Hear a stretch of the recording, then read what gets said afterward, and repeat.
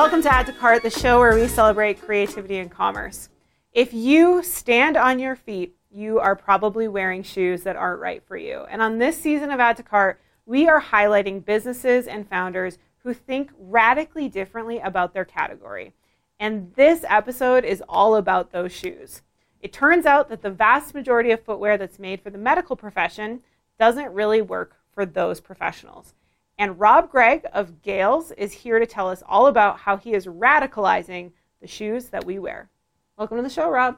Thank you. Good to be here. I'm really excited to have you here because I met you in the middle of the pandemic, and you were the shoe guy. Yep. The guy who was going through Techstars that everybody said, you got to meet Rob. He's all about making better shoes.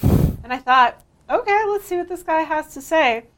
And holy shit, have you exceeded expectations with these shoes, Rob. So tell us about Gales. What are Gales? Yeah, so we started with healthcare with a simple mission of providing better protection on their feet. And then what we realized, protection is not just from fluids in the healthcare environment, it's protection for your body at the end of a 12-hour shift. So now we're really excited that we're expanding to anybody who stands for a living, which when you put them all together, it's 1.8 billion people who stand for a living. And they're wearing shoes designed for running, not for standing in place, to make their bodies feel better at the end of the day. It's such an incredible insight because you had a shoe company, a very successful shoe company. You were hawking dress shoes online. Tell people about your first shoe business. I was working 16-hour shifts at a job in a dress suit and dress shoes. Felt like bricks on my feet. So I figured, okay, I've done everything I can to find more comfortable shoes. Nothing really existed, so I put an image online. I got 250,000 hits on this design and ended up meeting this local Italian cobbler who said, I'd love to make these shoes for you. And I go, great. This will be $1,600. For one pair of shoes, For one pair of shoes. And that was just going to be the prototype of, let's get this clear, a pair of men's dress shoes that would be comfortable to wear. Yes. So that you don't get blisters, so that you don't get stress injuries on your feet. That's exactly right. Okay. You're like, no way, I can't afford to do this working in a mailroom. Yep. So then what do you do? So I volunteered to work in the shop every Saturday for the next 4 months and became a shoe cobbler.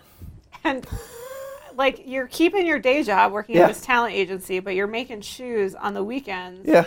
What are you learning? That shoes have not changed in construction for about 200 years, and they wear that as a badge of honor. So hundreds of years of unchanged craftsmanship. And I go, would I sleep on a mattress designed 200 years ago? Probably not. So all these traditions just never evolved. So my question was always, well, what's the point of this big metal rod in the bottom of a shoe? I didn't even know it was in there. And he goes, classic Italian construction. Okay. That's gone. And so just the next after the next after the next of classic Italian construction, I stripped it all out. I ended up with a shoe that flexed and breathed and felt like socks on my feet. And this shoe was called what? Rob McCallum. And the Rob McCallum shoe goes on to be a direct-to-consumer e-commerce store. It does indeed. Let's then fast forward to you and I meet when you are working on this company, Gales. And you described it to me as PPE footwear. Yep. That's a starting point. But then how do you actually make this shoe? This shoe that is sitting here in front of us? Well, it's interesting because this one we crowdsourced, developed, and designed directly with healthcare professionals. So things that I didn't naturally think about. They said, well, okay, can we take the laces off? Because the laces are something that when we're wearing these during the day, they trap dirt and debris to make them lightweight, to make them waterproof and antimicrobial. So we got a chit list of all the things that they wanted that was missing. We put them all together into one and go, this kind of seems like something new that doesn't exist. Let's see if we can execute on it. And just to put this into perspective, what were the vast majority of healthcare workers wearing before your shoe came along? It's athletic shoes, Nikes, Adidas, Hoka's, On Clouds. And it's interesting because PPE covers neck to ankle, not your feet. And the interesting thing is if stuff's spilling on the floor, probably the last place it's going to hit is any of this. It's going to hit your feet. Yet that's this long overlooked and forgotten area. Well, yeah, you're wearing screen doors on your feet. You should probably do something that adds a little bit of protection to it. The opportunity probably seemed instant to you. How does that first launch go? Yep. Word of mouth has actually been probably our strongest driver and vehicle. I come from the direct-to-consumer world of paid ads and content marketing and how you get savvy with all of your channels. But Word of mouth for this, that's also probably why I felt that spark even to a bigger degree, is the fact that we were seeing sales come through from people that we've never targeted, we've never spoken to before, and we just asked them point blank, why'd you buy our shoes? And they go, oh, because my colleague's wearing it. And what's interesting, we're solving a problem. What I did with Rob McCown was a nice to have. It's nice to have shoes that look nice and feel nice. This is a need to have for our healthcare professionals of, oh my God, why has nobody thought of doing shoes that protect us on our feet? It's just kind of a no-brainer. So to see the start and then that start grow and grow and grow month over month, the pace that it has been a big blessing. Definitely exciting to see, and we're just happy to keep growing and expanding from here. And so did you see almost, I hate to use this word, but there isn't a better word, a viral effect inside of hospitals of entire hospital units picking up these shoes? Yep. Yeah, that's exactly right. We kind of looked at where our key markets were and where the growth was, and you could almost tell what hospital was purchasing based on the zip codes. So when we talked in early days with our consumers, we started with just basic surveys. And we said, what actually informs your buying decision? It's kind of a no-brainer question to ask in early days. We assume it's Facebook ads and Instagram ads. Well, we said, where do you hear about and what actually influences your purchase decision? And they go, it's our chief nursing officer or it's our colleagues. So something that we did wrong the first time was we took all of our product benefits that were important to us, and how important is it to put antimicrobial protection on your feet? It's hugely important. But then when we got a little bit smarter about it from talking to our customers, we just asked them to describe the shoes back to us. And sure, there are the benefits that we built them for, but the one that really stood out is they feel like walking on clouds. We didn't design it to be a comfort shoe, designed it to be a protective shoe, but then we found out, well, this is why they're talking about us. So rather than give them messaging around why we think the shoe is great, we just heard directly from them, this is how you're describing us. So let's put that back out. So now when you go to work, we're giving you the log lines to talk about. For someone who's trying to learn more from their customers, I mean, how simple can you go? 6 questions or less. Google Forms, honestly. Everyone's got a free tool available. Make sure you uncheck the Google box. Not everyone has a Gmail account, but just name, email, and the question I always ask is, if you had to pay $1,000 to ask this question on limited budget, would you still ask it? And if the answer is no, don't ask it. Keep it short. And the other piece, and this is where a lot of surveys go wrong, is they ask steering questions. They put surveys out to try to get the answer they want to hear. Okay. It's a safe way. Say, hey, if I made shoes a lot more comfortable, would you buy them? Tick, yes. This is a terrible question. Yes. So we say, tell me about your shoes. What do you like and what do you not? And just open-ended. And if they're expressing pain, great. Dive in a little bit deeper. But those questions are very, very short and simple, non-steering. Just ask in general about the category that you're in with no leading. And if they come to the conclusion for the product that you solve for, home run. If they come to a conclusion your product is not, think a little bit more about either your positioning or is this a need to have or a nice to have. In your first year, you did well over $1 million in sales, and I know you're growing extremely rapidly. What do you think were some of the initial things you did in your go-to-market that helped you have such velocity of sales? After those first surveys, keep them going. Okay. It's not we heard from the consumer, let's go. Continue to build that feedback. So our team members have grown, and one of which was a customer who became an influencer who's now our chief nursing officer. And the voice of the consumer is not, we did our research and we're good. It needs to be an ongoing basis. Every single day, we talk to actual nurses, actual customers. We have a team that's in social media. People reach out. I will get on the phone and spend half an hour with an individual customer I've never heard of before, because they're going to tell me what we did right. They're also going to tell me what we did wrong. So we learned a lot of stuff. Are they always surprised to hear from you, like, Gregg is calling about your shoes? Yep. You know, it's funny because my number was the customer support number, and we would get phone calls saying, I can't track my package. And I go, well, let me help you out. And they go, what's your name? I go, I'm Rob, and I'm the founder of the company. And they're going, wait, what? But sure, I'll call UPS for you. And I did. And I made sure they all got their shoes. What do you think you've learned over the years talking to customers about just that honesty level that you seem so intent on having? Yeah, it's because the things that you're probably worried about as a product maker are the things that your consumers are probably going to experience, and it doesn't do anybody any good not to just address it straight on the nose. Mm-hmm. So when you evolve from your V1 shoe to this shoe that you're wearing and that's up here, what are some of the things that you heard that you decided to change? Yeah, so not all feet are the same.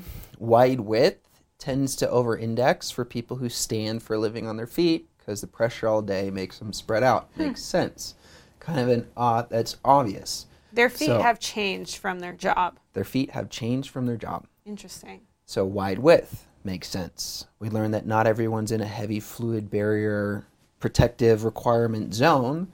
So let's put some holes for breathability for people who are not in the OR and ICU. One of the other really interesting things we learned is that we wear cotton socks, not compression socks, usually day to day. A lot of people in healthcare wear compression socks that have synthetic materials. And when synthetic material rubs against synthetic material, it kind of has that leather jacket squeak sound. We had no idea. It was nothing that we ever tested in our early days. An easy fix for us. I actually took a piece of sandpaper and scrubbed the inside of one of my shoes. And that little bit of friction made the shoes not squeak. So we just took all of our molds and added a texture to it, and now our shoes are squeak-free. So things that could have seemed like, oh my God, we've made a shoe that now sounds like it's squeaking through the halls. We're doomed. Like, let's see what we can do to make a quick fix and pull those shoes and put new ones out in market. And that small little change is just a huge success factor. And everyone who complained about squeak, we said, great, we fixed it. Here's a free pair of shoes. Now they're super users for us. That's kind of the best hack I've heard in a while. Take the people who told you something they didn't like, make a list, make it better, give them the product once it's been fixed, and they probably became your best influencers and really help leverage that word of mouth even more. So tell us a little bit about your strategy to bring on a chief nursing officer to help you with that influencer base. One of our customers reached out, and I did a 30-minute phone call with her, and I asked her, why'd you reach out? Why'd you get in touch? And she told me that she aspired to do a lot more for her community of nurses and women and everybody that's trying to do something more from a leadership perspective. So we just said, well, okay, we're looking for somebody who can play this role. Would you be interested? And she goes, okay, well, sure, let's figure out what that looks like. So we've now hired somebody as a permanent part of our team to maintain that. I have to believe that search could be a great strategy for a brand like this because there's no one else doing this. Is that right? Yep. It's interesting, too, and we've seen some brands bid on our keywords because they have complementary products. It's always like a thank you for recognizing that we are the industry leader moment when someone starts bidding against your brand, isn't it? Yep, except when our keywords cost $13 a click. Okay, we don't love that. So great. Okay, here's actually a really interesting one, and it's funny. I'm kind of hesitant to say it because I kind of hope they don't find out about it, but this is like the hackiest hack tip we found in search. On Amazon, they automatically translate the language to whatever you're natively browsing in. We noticed that Best Shoes for Nurses was getting bid on, but Zapatos and all of our translation in Spanish, for example, where we have a large audience, no one was bidding on that. So we started bidding on Spanish keywords. So like, for example, los mejores zapatos para profesionales and médicos. Very well done. Okay. Yeah, nailed that. That would be a term that no one's bidding on. No one's bidding on it. Okay. So it's served natively in that native language, but if you're default to English, it will convert that ad into English, so you'll see Best Shoes for Nurses in English. So we figured out that you can bid in other languages. Amazon will convert it back for you, and now you're paying a couple cents for search terms as opposed to $13.50. I think you may have just blown everyone's mind. You've obviously had a ton of success with nurses. What other audience can you imagine becoming super fans of this footwear brand? We get the question all the time, can we buy these as a bartender? And we're saying, absolutely yes. Can we buy this? I think we saw this one, it said, I was wearing these out in my workshop, I got spray paint on it, and I was able to wipe them off, and it's great. And we're going, okay, people in warehouses could be kind of interesting. People who are in fast food for a reason another reason that we didn't think is if you work in fast food, you don't want to come home smelling like fast food. It's not really the greatest self-esteem moment of smelling like the place that you worked at. And fabric absorbs smells. Fabric absorbs smells. These are antimicrobial and don't absorb smells. So you're going, for a different reason, the same product has a huge value that's not being addressed. So we went back to our customer discovery surveys. Hey, you're a bartender. What do you think about these shoes? Rather than go for what's the biggest market in the world we can go for the smallest ones and see if there's a viable audience there, because those small ones become super brand loyal. And I'd much rather get the 1.8 billion micro pockets as opposed to everybody who runs.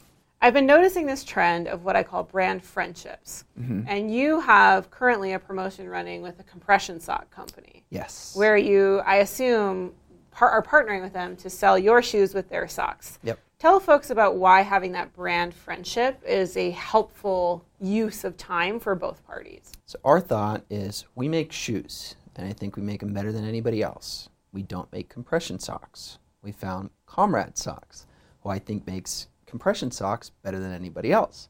Saying, well, you have a passion, you do this better than anyone else. We have a passion, we do this better than anyone else. Why would we try to come up with our own lesser rate version of it to upsell when you've already built the dream product? You talk to nurses, we talk to nurses. Why would we not come together and actually lead with their co-branding? Because we're not trying to say these are now Gale socks. We want to give credit to a company who's established themselves as a quality product with a name people know and love. Give them recognition and credibility on our site. Because they're going, I don't need to figure out if Gales now makes good socks. I know Comrade and I love them. And it's fun from a brand partnership because we're going for the same customers, trying to help solve the same problems. It's kind of like if there was a suggested for you on Amazon, but in the D2C world, it doesn't really exist. Right. You can't go to a D2C site and say, customers also bought if it's not within your own brand. Right. So we're artificially creating that, and it's been a huge success. We've been live for a couple months now. There's a video on the homepage of your website that literally shows you can wipe crazy medical materials off these shoes. You can rinse them under the faucet and they will be clean. You can take this out and actually, address any spillage that might have occurred. You actually show the product in use in the simplest way possible. How have you approached that content creation? How have you thought about the customer education piece when they do land on the website? Yeah, so we start from just seeing how our customers talk about our shoes. So when they do, here's my new Gale shoes unboxing, what I like, we take note of the things that they say. And the things that we say, we're going, do we have an explainer for that on our website? This is a really weird analogy, and I have to give credit to the founder of Muggsy Jeans that he told me, it always sticks with me. He goes, to have the best website, you need to imagine someone drunk at 3 a.m. Okay. Going to your website, can they figure out what it is and why they should purchase? So it's a weird mentality, but it actually kind of works. So we're going, if they're going to have these questions anyway, text is a lot to go through, squinty-eyed at 3 in the morning. A video, a GIF, a still image that says exactly what that question is. It's such a better customer experience because real quick in a scroll I can go, I can see they're easy to clean. I can see they're antimicrobial. I can say I can put them in a washing machine versus click to the FAQ page and dig through forums and surveys. So it just hits it right on the nose with how our customers are talking about us, the things that they've highlighted as important, and do it visually. Here's 3 things I'm hearing that brands should check out in learning from Gales directly. First and foremost, customer surveys. Customer surveys are working for you, and they don't only help you make your product better, they help you make your messaging and your visual imagery better. 2, I'm hearing bid intelligently on those keywords. Don't just stick to English. You might be surprised what other languages could be serving you. And 3, let's make sure that we're always reaching out to the community and perhaps even bringing our core customer into our business to be that authentic voice of the brand. Anything else you'd add to the checkout for these brands? Add to cart. Let's go. All right. If you learned something from Rob today, please subscribe to this channel so that you can continue to learn from other smart founders in e-commerce. And before we go, we know what we got to do. We got to give Rob a chance to promote Gale. So Rob, take a look at that camera over there and tell the good people where they can learn more about your business. Weargales.com. If you stand for a living, you're probably wearing the wrong shoes. Shoot us a note. We'll be happy to get you in better footwear.